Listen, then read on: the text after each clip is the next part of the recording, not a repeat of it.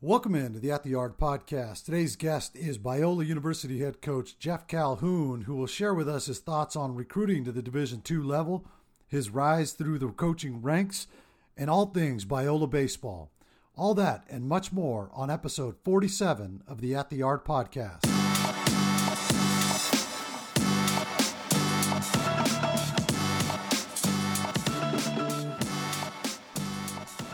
Welcome back to the At the Yard podcast. Really excited about today's guest. Jeff Calhoun, head coach at Biola University, joins me. Jeff, man, really appreciate you coming on. Yeah, thanks for inviting me, Les. Fired up to talk shop for a little bit today. Yeah, man. So how are you holding up? Obviously, pretty crazy time for everybody in the country and in the world for that matter. But how are you holding up personally? Yeah, I mean, I've been good. I mean, for us, we're luckily our coaching staff is counted as essential workers because we do the field. If we're not there watering it, that thing's gonna die. So I get to get out of the house once a day and go water the field, which is a perk of it. And then I live with our assistant coaches, so we all live in a baseball house, we call it basically. So I mean, we're around each other 24/7. So we're just still business as usual on the baseball side of things from recruiting, and we also, find ways to be creative and work out at home, and got a little garage setup we're trying to use. So it's been a lot of, honest, for as bad a situation it is and as boring as it could be, we've definitely crushed some Netflix shows, but I think we're trying to make the best of it, understanding that in our line of work, you don't get this much time off ever. So it reminds me how thankful I am of being able to work in those crazy summer months for sure. Yeah, no doubt. And I mean, maybe that's a topic for a different podcast, but I mean, that sounds like that could be a little bit of a frat house, Animal House type feel to it. It's, I think the nice thing is we all have our own room. So it's, there's some days where we'll all be sitting in the living room and we'll all watch Netflix or all watch TV or do something together, eat dinner. We do a lot of grilling together. And then, there's some nights, now, even after a win, I want to just go to my room and go to sleep. So it's, they want to talk shop or they want to talk about something. I'm like, I'm going upstairs and going to bed. I'm out of here. But it's a lot of fun. I mean, I think there's a lot of people were a little skeptic of it, but I mean, obviously from a financial standpoint, it was a great move for us as a group, we're all under 30 years old and single. So it was, none of us are married, none of us have kids. So it was a great move to be able to get in here and, save money, and we live together. So for us, there really isn't any, you do have to separate home and work. I think for sure that's something we've done a really good job of. And I think all of us were friends before we worked together. So that was something that, it's not like we only had a working relationship. For us, it's been a lot of fun. It's definitely a podcast for another day though. I mean, I think that's, it's more of the entertainment one. Yeah, I was going to say that might be an in-person podcast, but I think, it sounds like what it's got to do for just the camaraderie, right, on the coaching staff and the relationship that you three guys have, or that's got to be pretty neat, right? Yeah, it's definitely unique. I think I've lived with the weight coaches before at UCSD when I was my first year there. At Point Loma, had random roommates, and then at Westmont, I was living by myself and in Coach Ruiz's garage for a little bit. But it's been a lot of fun. I mean, I think for us, none of us are from here. Ben Cordy, our pitching coach, is from Sacramento, and it was at UC Davis the last 5 years. And then CJ Baker is like me; he's also from Washington State. So, and it was at Bucknell the last 3 years. So for us, it was we knew each other. So at least it was a starting point of hey, we're not trying to meet someone new and move in with them at the same time. It was us being able to hey, we know each other. We know what we like. We know what we don't like. Let's get this thing going. And I think we had a mission, and we're all baseball junkies. So for us, it was really just hitting the ground running. And, there were some long days at the office, and we'd all carpool in and out, and we'd stop and pick up food on the way home some nights and just go from there. So it was it's been a lot of fun. We're really close, which is really great. Yeah, that's awesome. And that certainly reflects on the start you guys had this year. But before we get to that, let's talk a little bit about, you're from Snohomish, Washington. And did I butcher that? No, you got it spot on, actually. That was pretty impressive. Nice. So how does a guy from Snohomish, Washington end up at APU, at Azusa Pacific, to start your collegiate career? Yeah, I got the opportunity there. Coach Ruiz, who I ended up working for at Westmont, he was the recruiting coordinator there and the head assistant for Coach Svagdis at the time. And I was from a smaller school and had some opportunities that had fallen through, and then ended up going there my first year of college. And honestly, I can say this with a clear conscience, and even though they're our rival, I guess, over there, that was the best team I ever played on. In 08, 09 over there, and seeing these guys, and it was after Kirk Neunice had been there, Stephen Vogt, and all these other big name guys that had already gone through the program, and seeing guys from around here and seeing guys that had transferred from Arizona or transferred from wherever Division I school and ended up there, and even the local junior colleges. That was my introduction to Southern California baseball, and it was totally different than I had ever seen. And so for me, it was a great experience. I learned a lot from Paul there, and I learned a lot from Coach Ruiz. And I think for me, I don't regret going there one bit. I mean, it was a great opportunity. And then I ended up going back home after my freshman year to Skagit Valley College, junior college back in Washington. My family got hit pretty hard by the recession. So I ended up moving back home to help support my family, and then did that for 2 years, and then went across the country to Niagara Falls, New York, which I got connected with them through a summer ball teammate who's one of my best friends now, Wynton Bernard, who's a San Diego guy. We played in the West Coast League together, and he was like, dude, we need a catcher. You should come out here. It's sick. He kept telling me it's sick, and then I got there and I was like, dude, you didn't tell me it snowed in October. And it was a great opportunity playing for Coach McCoy there, who's still there. I mean, we had made a lot of good friends, made a lot of great memories, and it was an experience for sure. And then, tried my stint in indie ball and was not good enough and didn't work out. So, moved on and got into coaching, got lucky to land a job. So, yeah, so you started coaching there with the Seattle Stars. I'm assuming that's some sort of club team up in that area before you get your break again at NAIA Westmont, right? And I mean, I think that's when, I think your first year, I think that's when we first met in 2013, and I think if I'm not mistaken, it was over at Andy Rojo's camp that he runs. And, I remember you telling me a story about. I remember asking you, like, how was it? What's the experience like? And you talked about sleeping in your car for a while, and I'll never forget that, because you mentioned that to me, and my first thought was, damn, this guy's going to be so wildly successful if he's willing to sleep in his car, while coaching the college level. But you guys had a lot of success there at Westmont. I mean, you coached the catchers and the hitters and were involved with the recruiting. So take us through, that kind of indoctrination into coaching, right? I mean, right out the gate, you're working with some big name players. One of your catchers drafted by the Angels, Brandon Gildia. Take us through that experience, and what was it like in the initial recruiting part of it? Yeah, I think I joke with our coaching staff here. I think we grew up in the age of playing NCAA football, and for me, I loved the recruiting part of it for some reason. That was just something I always enjoyed. And then even when I was in junior college at Skagit, I wanted to, we always tried to get good players to come play with us. We wanted guys that wanted to win and wanted to win and wanted to be good. And that was something we always really focused on. And I think the sleeping in the car, luckily it wasn't super long. It was just, for me moving down there, I remember I drove overnight from Seattle down there, and it was about a 18 to 20 hour drive. And I got there and I was just like, okay, it was like a Friday. And I was like, all right, I'm ready to work. Like, what do you want me to do? And they're like,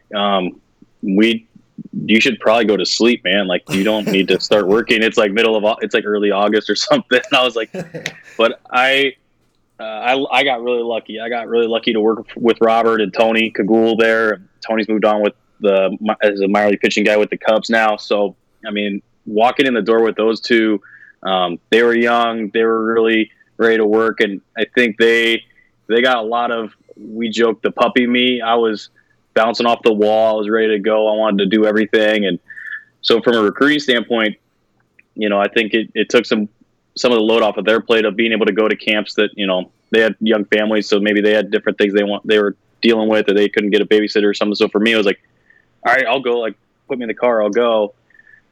So I just ran with it. I thought, anywhere I could go to see players and get to know people and get to know coaches and build relationships, that was what I wanted to do. And so for me, being the out of towner, I just had to make sure, like, okay, like, do I understand what Westmont was?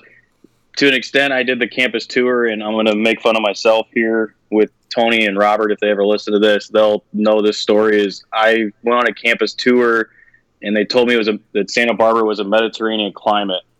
And so I went to like one of my first camps, and you're describing Westmont to a group of coaches and players at the camp. I'm like, yeah, we're in a Mediterranean climate in Santa Barbara. And I just get roasted for it all the time because I don't know what a Mediterranean climate is. I've never been to the Mediterranean, but that's apparently what Santa Barbara is. So they still let me have that. They don't let me get away with that one, but it was a lot of fun. I mean, it was a small school.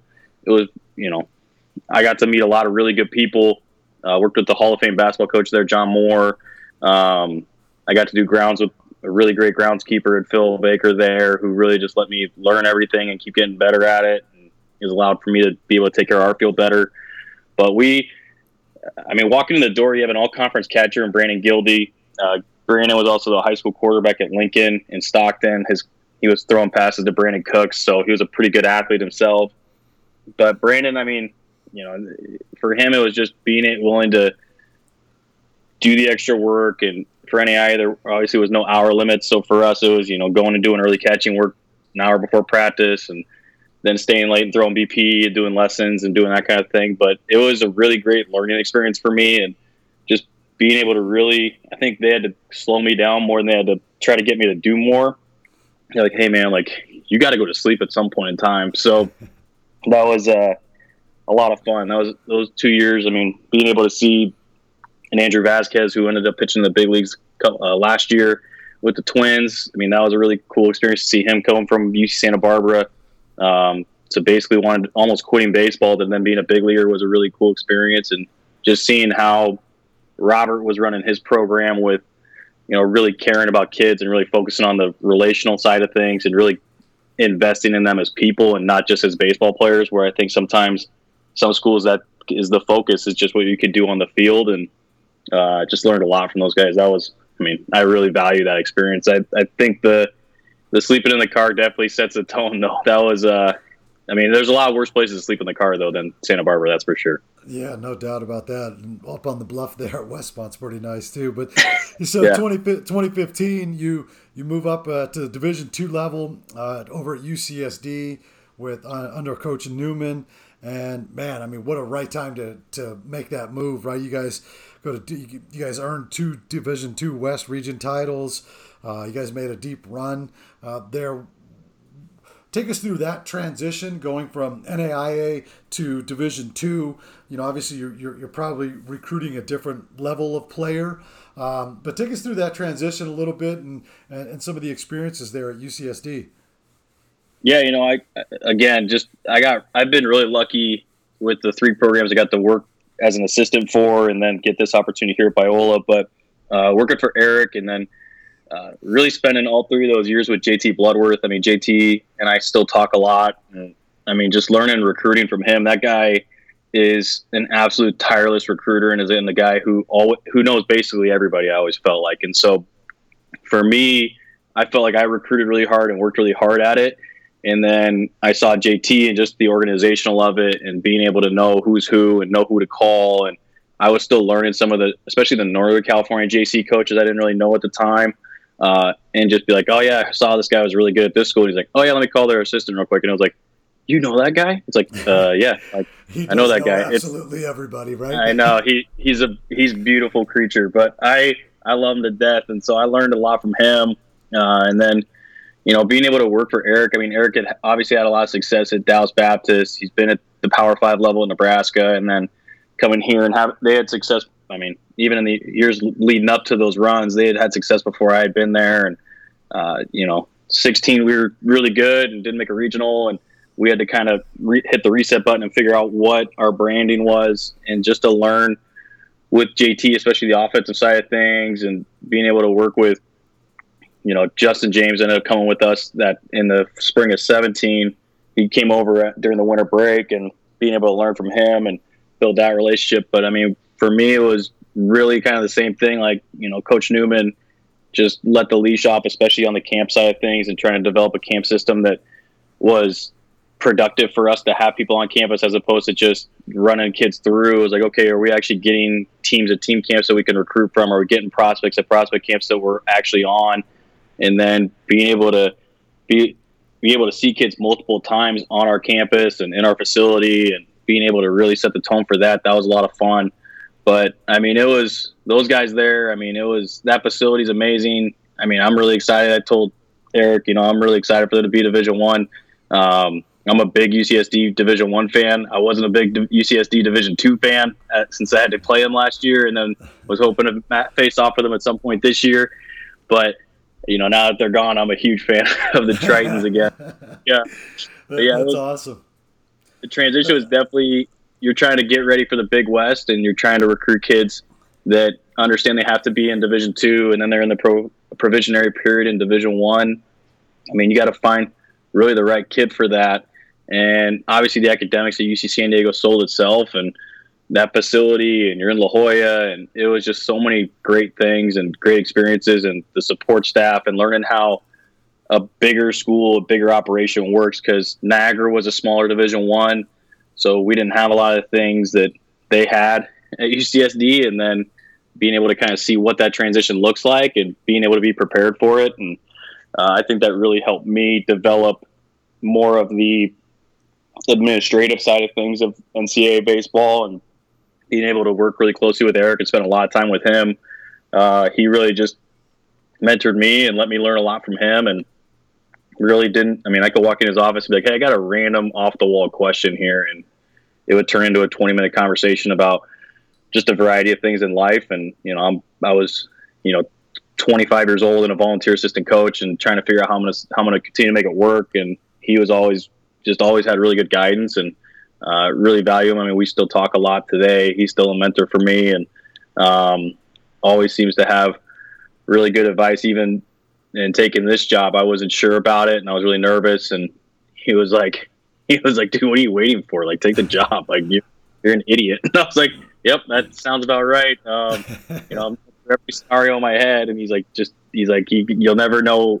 Getting the head coaching job is really hard, and you just got an opportunity to do it. And if you don't take this opportunity, you don't know when it's going to happen again. So, take this jump and see if even, because I question myself sometimes if I was ready for it. And he's like, you're not going to ever know if you're ready for it till you do it. So it was, Eric's been a really valued mentor and friend for me. And, I got really lucky working there. That was, those years were a lot of fun. I think I just retweeted us winning the conference championship there in 2018, got posted, and I was like, man, that was a lot of fun. We put up a lot of runs. We had a really good offense. We had a lot of really good players, and amazing how that works. So yeah. So then after that, you spent a year at Point Loma with Justin, correct? And then this opportunity for Biola comes up. Take us through that process, because like you said at the top of the show, I mean, you're under 30, right? And it's not, you don't see a lot of head coaches under the age of 30 at any level,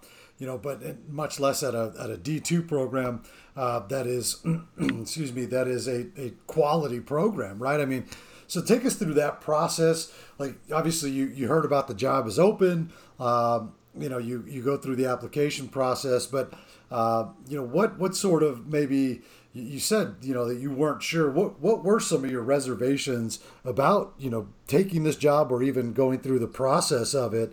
And ultimately, you obviously got the job, but what was the process of going, becoming the head coach, the 11th head coach in school history at Biola? Yeah. I actually applied for this job in the winter, when the interim position was open, in the winter of 18, leading into the spring of 19, and I didn't hear anything back. And so I was like, I kind of had a grudge a little bit. And as a man of faith, that's not the best thing to have, especially for a Christian college. So we try to let them, I tell our guys all the time, the story that when we played them in the spring, I just wanted to make sure offensive, we put it on them, and then we made sure everybody knew, like, they made a mistake not calling me back. And so wasn't really sure about applying for it at the end of the spring. There were some other opportunities that were starting to come up, including an opportunity in the Northwest to be a head coach. So I was really set on actually a different school, and I thought I had a pretty good shot. I'd done everything on campus, got flown up for an interview, and was really set on that opportunity, and then didn't get it. And so for me, I was pretty bummed. That was my first going through as a head coach moment, like trying to apply for a job and go through the on campus, and you're meeting everybody and they're showing you where you would live and all these different things. And then you don't get it. That was pretty tough. And so this was going on here at Biola, the interview process at the same time. And it was actually back-to-back days. I flew in from the Northwest. I got in at like midnight in San Diego, and then was here at 7 a.m. for my interview the next day. But when I got to campus here, I think what's really unique about Biola is our administration has all been the head coach in college sports, and has also been the head coach at Biola. So for me, it was an opportunity where I think what they were looking for was someone who, has had passion, has had success, and really wanted to, take something and see what they could do with it. Because I think for Division II baseball, Biola, it really was a clean slate. There wasn't any. Your first year playoff eligibility was this year, so there hasn't been an expectation, quote unquote, for Division II baseball here at Biola. There's a clean slate. You can start however you want to start it, and you can kind of create your own brand. And that was something that really excited me. And then I think in that conversation with Eric, when I got offered the job from Dr. Miller here, who's been a phenomenal athletic director for us and has been really great during this pandemic, I was just really nervous, and I wasn't sure. And I had some opportunities over the past few years to leave UC San Diego or leave Point Loma for a pro job or for a Division I assistant job or something else, but they just never felt right. And so when I was talking to Eric about this, I was like, I just don't feel 100% in. I feel close, but there's something off. And again, as a man of faith, he described it, because he is too, as you can't let the fear of the unknown affect the decision you're going to make. And so even though there was a little bit of discomfort, I had really created a community in San Diego. Had a really close church group I was a part of for 4 years, was really involved in the FCA in San Diego. And I was going to uproot myself and move all the way to Orange County. But for me, that just felt like a million miles away, and ended up, praying about it a lot and trusting in the decision making. And it's been just the best move I could have imagined. It's been leaps and bounds ahead of what I thought it was going to be. I mean, I think there was a little bit of a wrap for Biola. Just there was some things that had gone on over the past 18 months. I mean, I was the third head coach in 3 semesters here for our guys when I got here in the fall.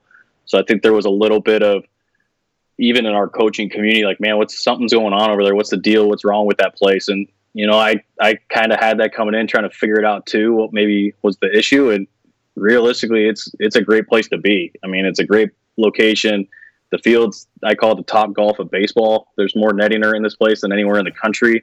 I don't lose balls, which is great. But I think, and then the kids have been just absolutely phenomenal. They just really wanted someone to invest in them and to treat them like baseball players. And I think that was something that we came in as a staff. And again, I got 3 really hardworking assistant coaches. And then our third one was Ryan Crow. He played for me at Westmont. He was an All-American catcher for us there. The 3 of us just really the 4 of us really came in here and just brought this energy and this care. And I told our guys when I got this job, the 2 things I could guarantee: I can't guarantee wins, I can't guarantee play time, but I can guarantee that I'm going to love on you guys like crazy.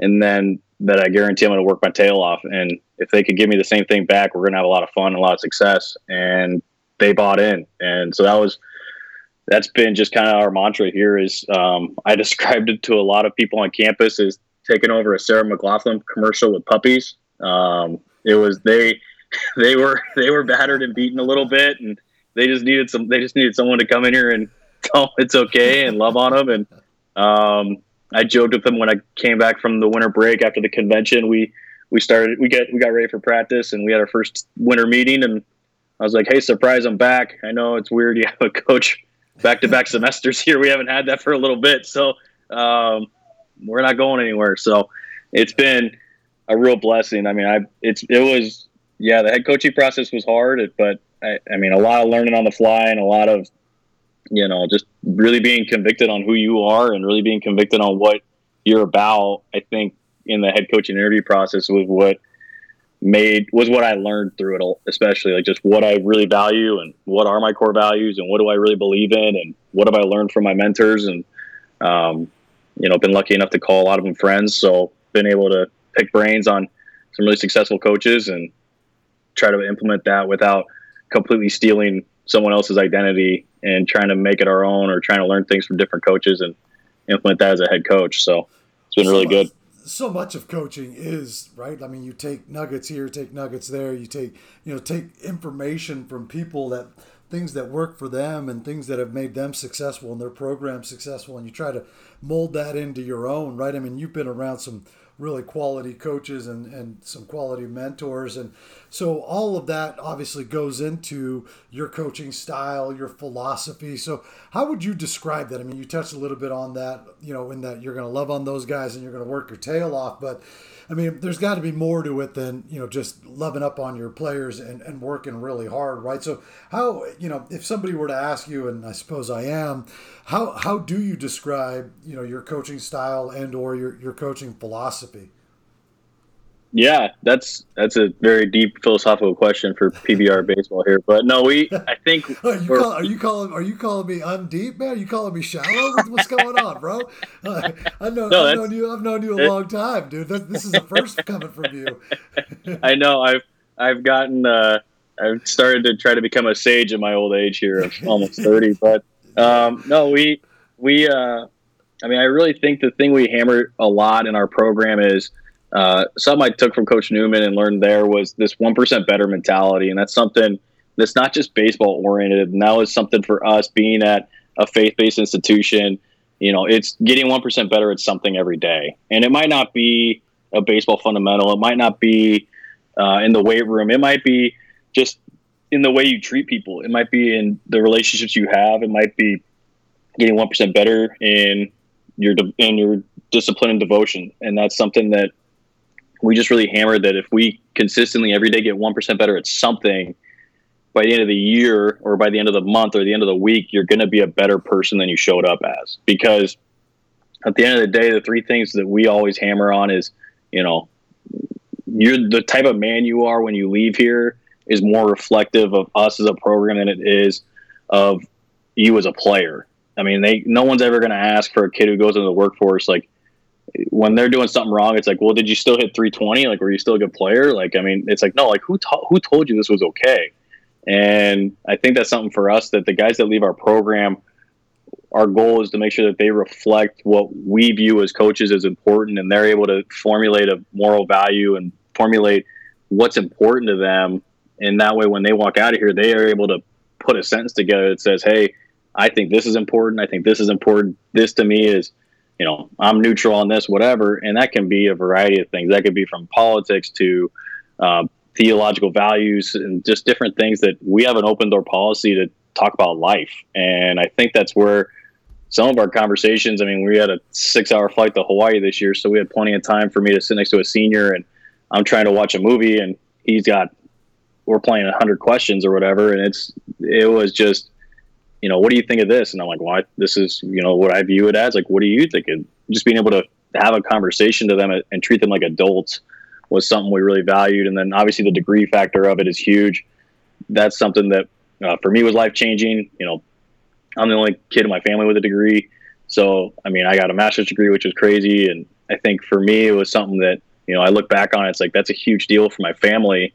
And it makes them really proud. And that's something that, we want our guys, you're in college for a reason. And yeah, it is baseball. That's part of it, but you got to get the degree. And that's something we're having conversations with guys constantly right now, is like, hey, even though there's no baseball this spring, like if you're a senior, even if you're coming back, let's make sure the degree's done. Let's make sure we're on top of it. Let's make sure we get ready for grad school. If we're going to do that, or if we're going to move on, we want to make sure that's done, and getting it done efficiently, not just dragging it out for 7 years. The Van Wilder plan is a lot of fun at some places, but I don't need you here for 7 years. That's not the goal.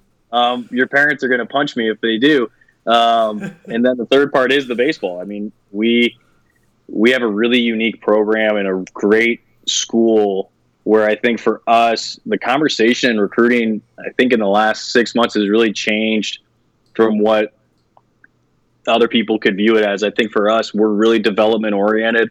We're really focused on the best player we can create is going to help our team win. So there is that little bit of individuality to it of like, hey, we want you to be the best player you can be because the best version of you is going to help our team. And so when we talk about it with recruiting, it's like, hey, you're going to get developed here and you're going to get an opportunity to compete at a high level. But if you are more focused on the extracurriculars and going out and partying on the weekends every weekend, like this might not be the place for you, and that's okay. And if there's anything I learned working with JT is we got told no a lot because we went after big fish, and that was okay. And so for me, the skin has gotten very thick with recruiting, like, it's not for me, and that's okay. This isn't for everybody.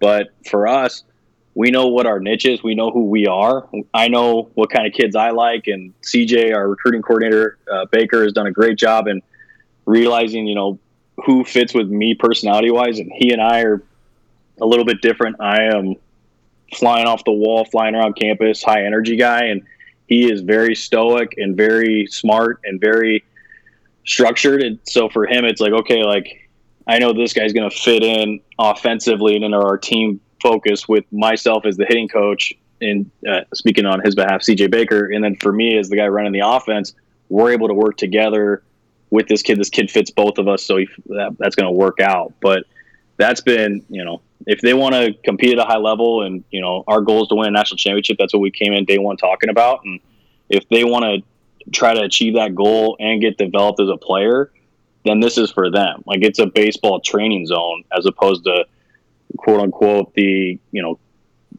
old school college experience of like, hey, I'm going to go play on the weekend, but then I'm going to go party after. Like that's just not who we are. And there are schools that can do it, and that's okay. And we're just not one of them. So if that's the case, as long as they know coming in that this is what they're getting into, then they aren't getting lied to. And I think that's where our guys in this class that we've put together so far in this 20 class, and even the guys we brought in at the break this spring, they really understood that. And they, were tired of some of the schools they had come from of like, like there's just a lot of BS going on that I didn't want to deal with. And this place is way less drama. And, we are a family. It's a close-knit community in our program. So if there are going to be arguments in the family, that's normal. I think every family goes through it, but the difference is when we have issues in our program, we have conversations as a team about it. It's like, hey, there's no hiding what's going on here. We need to do what's best for our house and our program. And, sometimes that's hard decisions and sometimes that's some disciplinary stuff. And sometimes they ran a little bit to figure out what they're going to do with themselves, but it's been a lot of fun. I mean, it's very blue collar. That's where I come from. It's very tough. I think we have a little bit of grit in there. But it's, that's just created through us pushing our guys really hard, and then they earn the opportunity to go play. So that's a long-winded answer to the philosophy there. But yeah, no, that's fantastic. I think one of the questions that usually comes to mind when you think about like a faith-based school like yours is, how does that impact your recruiting? I mean, are you looking specifically for players who, are part of that faith group, or does that impact your ability to recruit them? Talk a little bit about that, right? Because say, for example, you're out recruiting a player who isn't a member of that group. You really like him. Is that still doable? Like, is that player? I mean, what sort of things does that player need to be aware of going into Biola if he were to choose Biola? Yeah, that's a great question. I mean, the thing that I've gotten the ability to do is I've gotten to work at 3 different Christian institutions. And so Westmont, Point Loma, Nazarene, and Biola are all different denominations, different viewpoints. But I think each school and each faith-based institution is different on that. Some do require you to be Christian, some don't. For me, when you walk into our campus, what our guys need to understand is you're going to get a Bible minor here. I mean, Biola does stand for the Bible Institute of Los Angeles. So you'll never see it on a t-shirt or hoodie, the acronym, but it is what the Biola stands for. And I think for us, yeah, that's mind-blowing information I'm bringing today. I'm glad I did the campus tour. But we was it Mediterranean climate? not here. It's a little. There's a little more. It's a little variety pack here. A little further away from the beach than I've ever been. All 30 minutes of it. But we, I think for us, it's the big thing is the Bible minor is really important. That's something that is hard. I mean, you got to take 30 units of Bible, and that's something that is doable. It's something that a lot of people get really nervous when they see it, and then when we explain how the map of your graduation plan in 4 years works, they're like, oh, okay, that's really doable actually. And then the other thing is which is actually on the low end here, is our guys have to attend 20 chapels a semester. When I was at Westmont, it was 30, and Point Loma was 30 and 24, depending on what year you were in school between those two. And then, but for us, it's offered 8 times a week, and campus doesn't shut down for it. So if you still need to take a class during a chapel, you can still take a class during the chapel. I mean, I think a lot of people also think that every Christian college or faith-based college is really small. I mean, we're 4,200 students, 4,500 students. So it's definitely a bigger campus than I think people think. I'm going to put words, into Andrew Babay's mouth, one of our pitchers that transferred in from Pitt this last summer. Bringing him on campus with his mom, they were just like, we didn't even know this place existed. We just knew of the school, but we didn't know where it was or what it is. And it's a really beautiful campus, and there's a lot of really great architecture on it. And I think when people come here, they're like, oh, wow, like this is actually a college campus. It's like, yeah, this isn't just a Bible school and a portable system. Like this is, we have a library, we have a business hall, we have a science building that's a $65 million facility.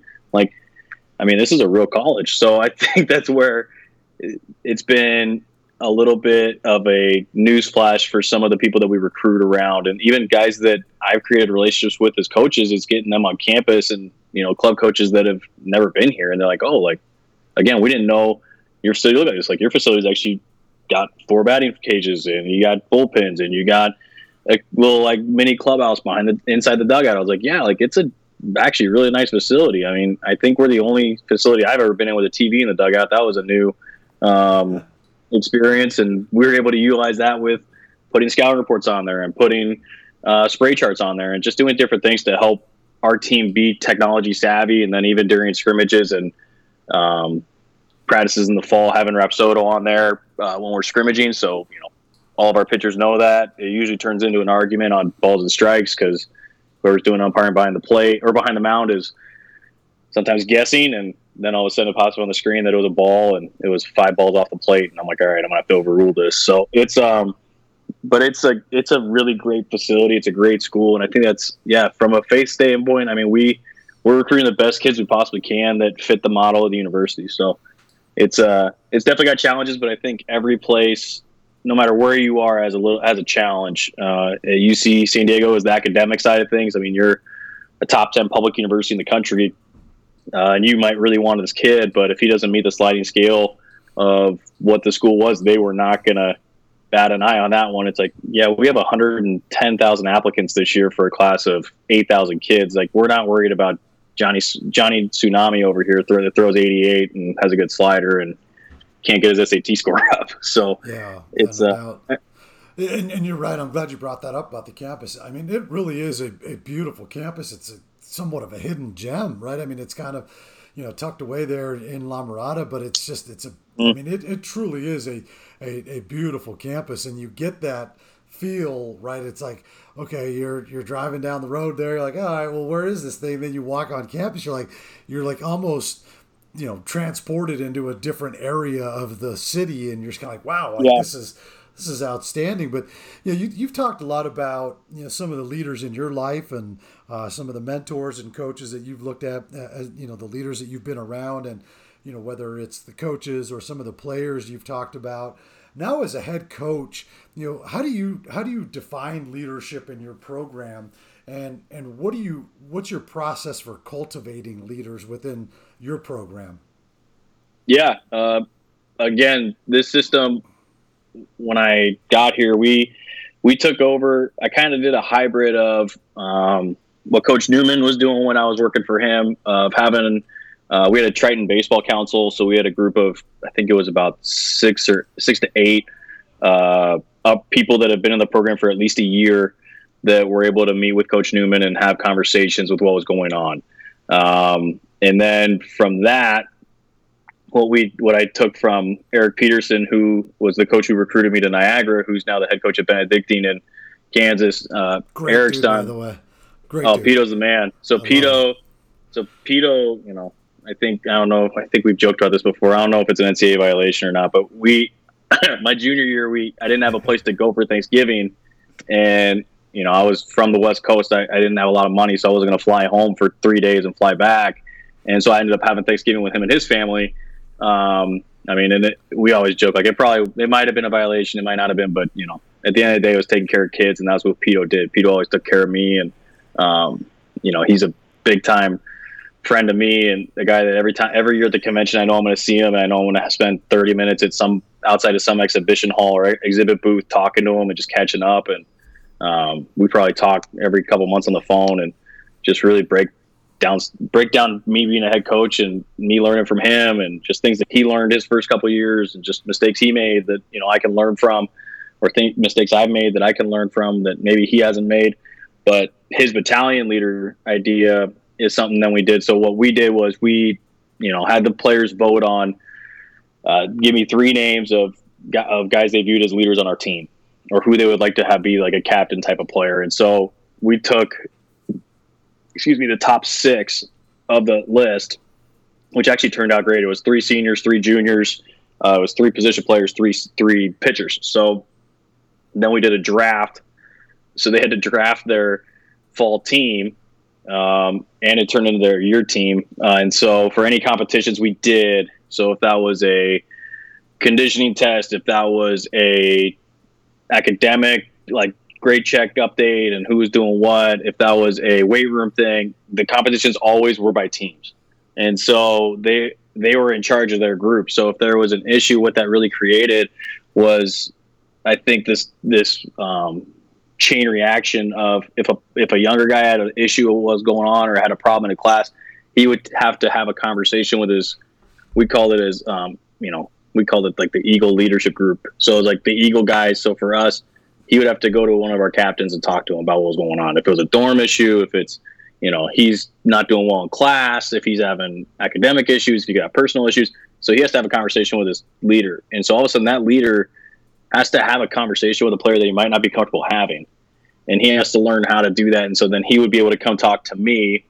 And then that guy and I would have one-on-one conversations of, how do we handle this? Like, what do you think? And then they're obviously trying to think like, okay, from a culture standpoint, what we're trying to promote with our team, is this detrimental? Is this something that I can handle? Is this something that coach has to handle? Like, what is this? And so for them, it really turned into them taking ownership of the team. And for me, it was like, hey, especially the 3 juniors on that team that are going to be back and have the opportunity they have to get revoted in. They can't, they don't get to, it's not a re-elect automatically because you're back. But for us, it's, if they get an opportunity to be on this leadership team again, now they have experience with this and they know what they want this to look like, and they know what the culture is, and they know what they want Biola baseball to look like. And so that really allowed for them to develop. And then I would meet with them weekly to bi-weekly, depending on what the time of year was. And we had a book we were going through, which is the title is Make Your Bed for God's Sake. And so it's the book from the admiral that gave the graduation speech at University of Texas, which is an infamous one. So that's his book, which he expands on, the 10 ways you could change the world by making your bed. And it was just awesome. So for us, they would read it. It's like a 5-page per chapter book. So it's not like I'm asking them to read a 300-page book during the school year.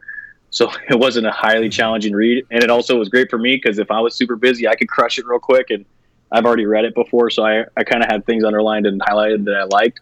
And I would just open up to them, be like, all right, what did you take away from this chapter? What did you like? And they would have to actually have a conversation with our group as a leadership team about what they learned. It's like, I really like this idea, and how does it apply to our team, or how does it apply to what you want to do with your life, or how you want to handle a relationship, or your family, or your girlfriend, or whatever it is. And that really, I think, allowed for them to see inside of some of the leadership things that we want. We do a lot of stuff as a team too. And, our captains are held to a really high standard And I mean, there's points on the line for everything, and everything's a competition. So I think for us, it just really, we're really competitive. I'm extremely competitive. It's almost to a fault.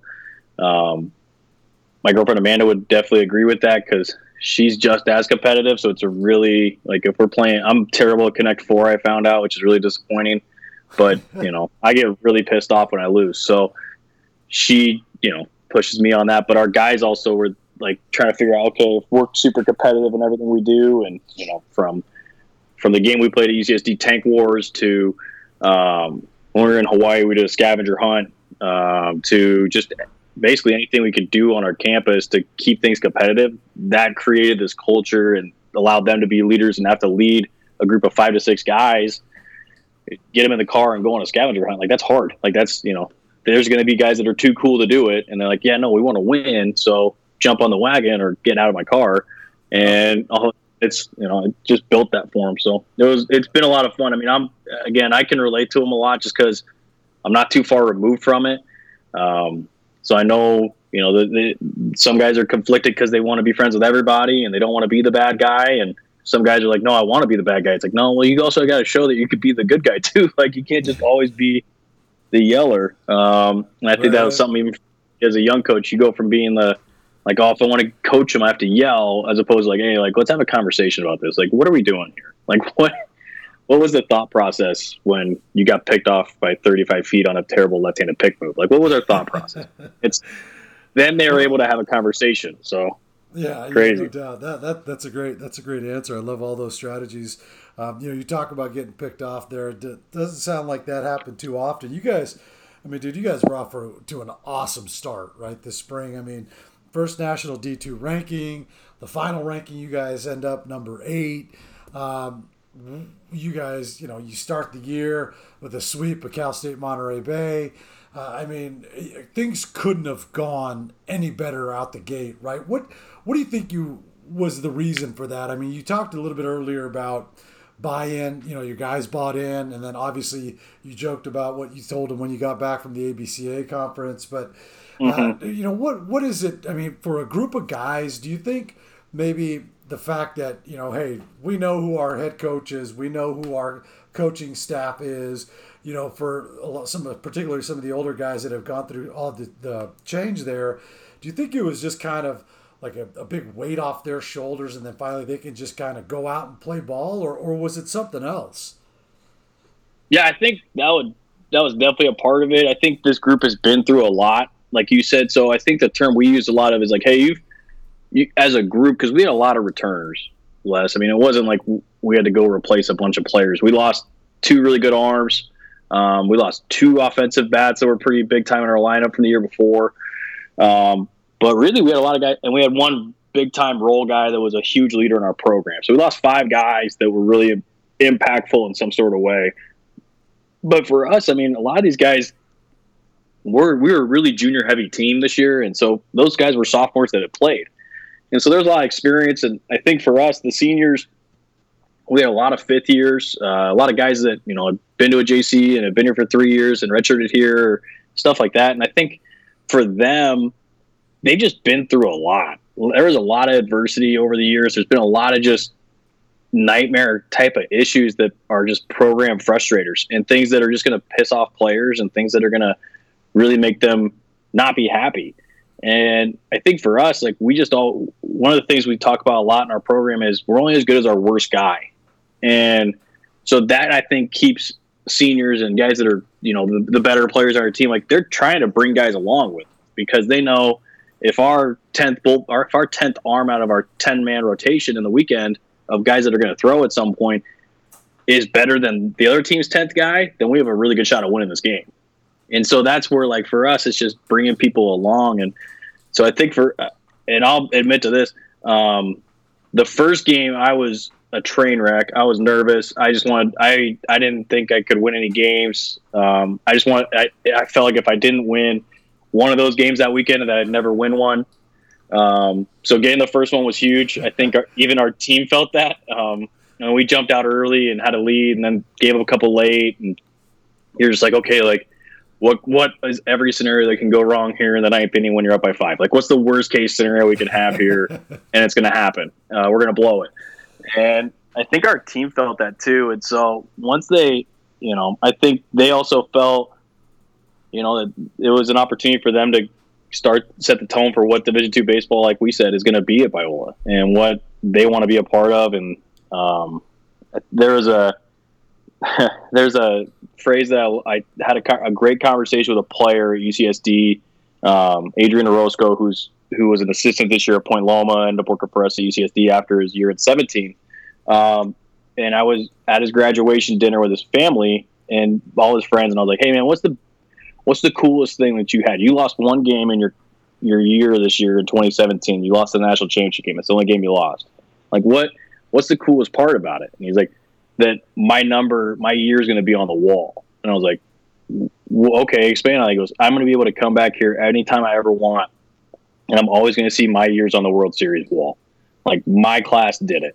Like my class is a part of a group of basically at that time it was like 6 other teams in the time of Division III, Division II baseball at UCSD to have gone to a College World Series." And he's like, "I'm in a really special group, and all of my friends and all of my teammates on this team are a part of it too." And I was like, awesome. Man, like what a big, I know, right? What a big picture mindset. And so totally. I was like, that's what we're talking about with our guys. Like, hey, you want to, like, let's get a number on the wall. Let's have you guys be able to come back here 30 years from now with your kids and whoever and your friends and family. Like, yeah, like that was us. Like, and you can remember that year. That year you're going to remember differently than any other year. And I think that's where, that this group really wanted that. And, we lost, a handful of guys are going to move on and graduate. Some are one got into law school. One got into the fire academy. One got into the police academy. Another one's getting into athletic training at the professional sports level. We had great seniors. And so for me, it's a bummer to lose them. And I'd love to bring them all back. But at the same time, there was that conversation like, hey, like, you can come back, but you might not have your job, or you might not, like, there's that me being a responsible adult, like, hey, I got to be the adult in the situation. Like, you might get hurt and then you lose your spot in the fire academy. Well, then you got to wait another year to get into the fire academy and rehab and, like, you're in the fire academy. That's like one of the toughest things to do in California right now is to be in the fire academy. So take that opportunity. And it was a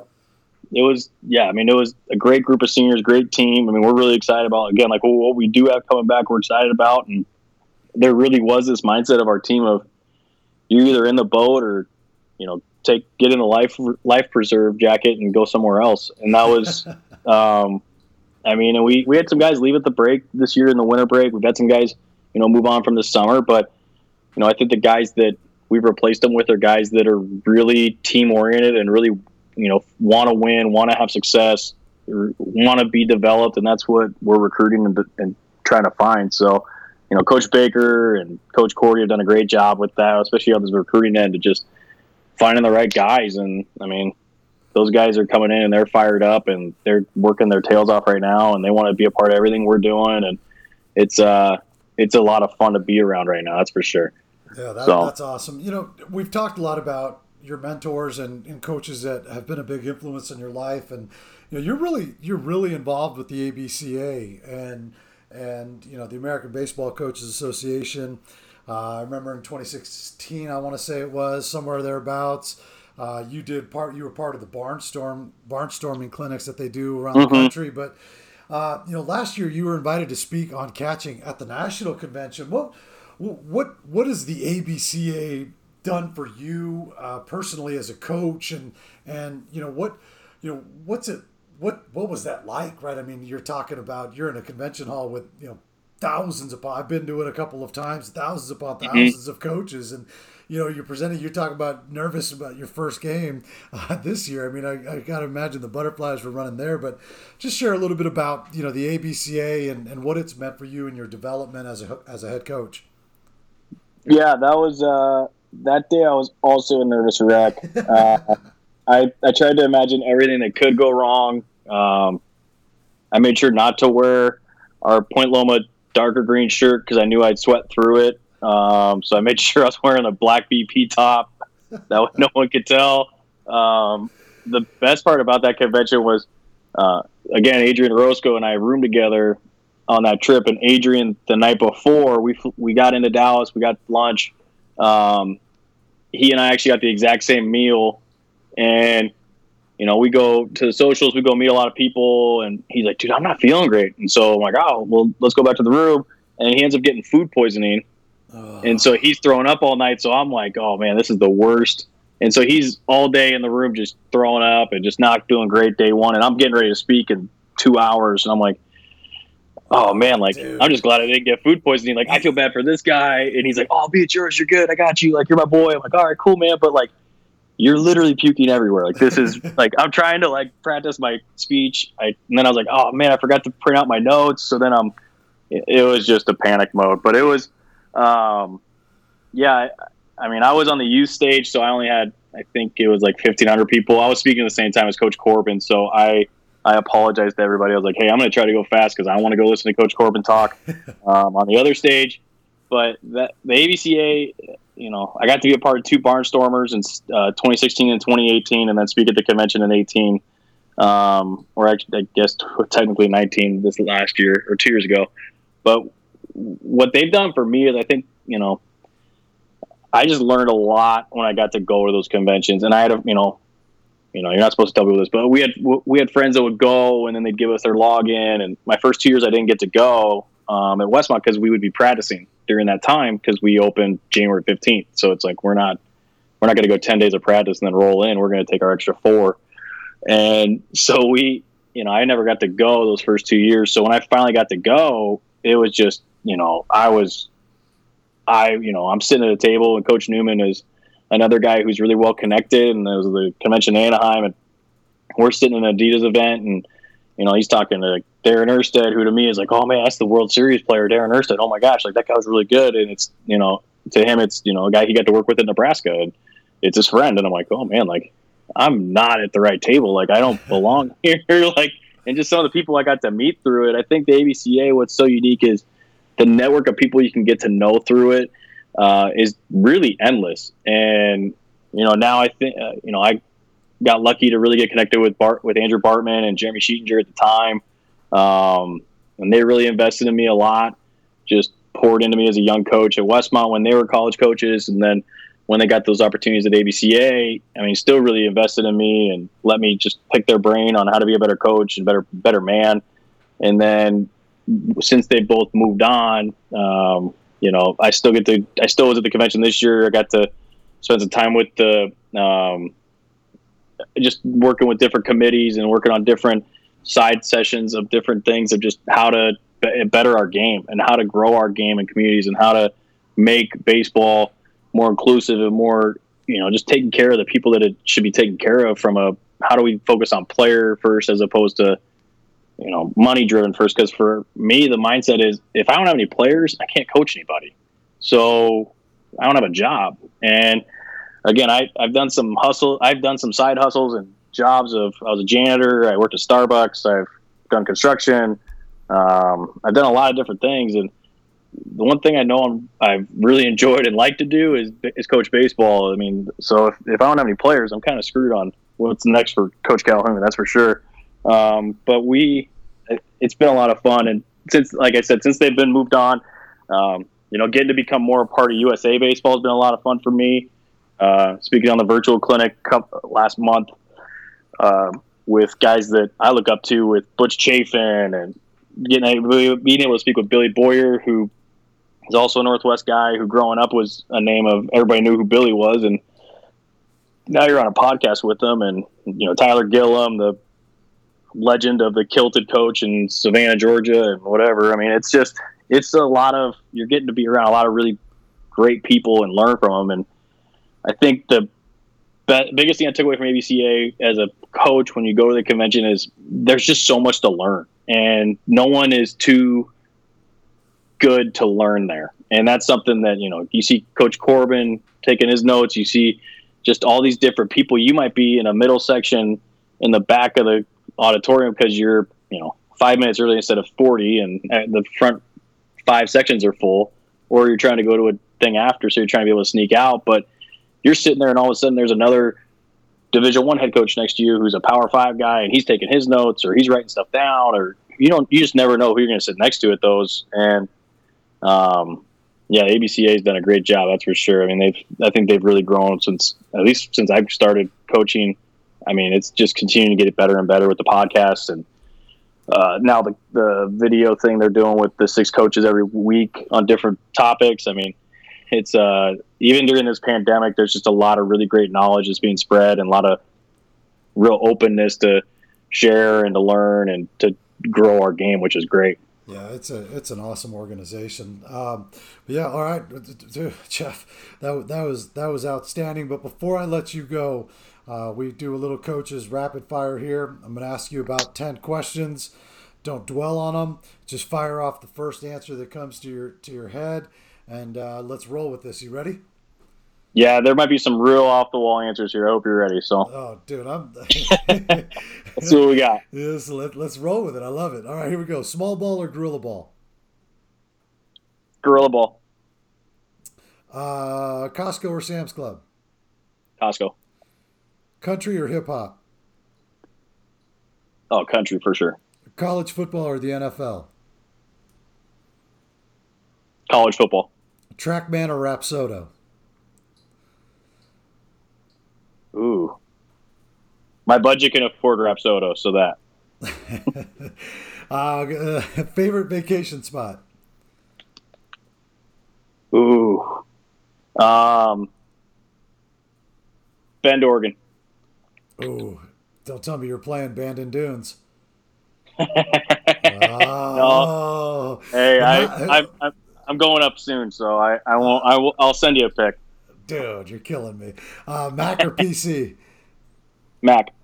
Best singer on the team? Ooh. 2C Shelp. He's got a Spotify channel, so check him out. Nice. Best dancer on the team? Braden Angler. He danced in the Nutcracker at the Long Beach Play this year. So. No way. Favorite stadium you've ever been in? Oh. Favorite stadium? Probably that I played in, or just been in general. That you've been in. Oh, probably Petco Park. Petco Park's pretty sweet. Yeah, it is. Go-to song to sing in the shower? I gotta think of what I can and can't say on this one. Say whatever comes to mind. Well, I work at Biola, so that's true. I can't roll out Gangster's Paradise. That got banned from our playlist. It would be in honor of Eric Newman, to get a good laugh out of him. It'd be "Love on Top" by Beyonce. Favorite sports team? Ooh, diehard Seahawk fan. And the all-important Del Taco or Taco Bell? Oh, Del Taco, no question. Attaboy. Well, Jeff, man, I can't thank you enough for doing this and spending some time with me, and sharing some info on all things Biola, man. I wish you nothing but the best of luck moving forward, and again, really, really appreciative of you coming on. Yeah, absolutely, Les. Thanks for all you're doing, man. I know on behalf of coaches everywhere, we're excited for you and what you're doing with PBR. I mean, you and I have both come a long way since we've met each other 7 years ago. So, I mean, I think I still have the blog as a favorited site on my old computer from Westmont that I brought with me from college. So, I think I still have that. If I ever need a refresher on good players from 2014, I'll look through that. Get a reminder. So, man, you're the man, dude. I appreciate it, dude. Thank you very much. Yeah, thanks, Les. Appreciate it. I want to thank Biola University head coach Jeff Calhoun for joining me on the podcast today. Be sure to check out PrepBaseballReport.com for all your news and information. And until next time, we'll see you at the yard.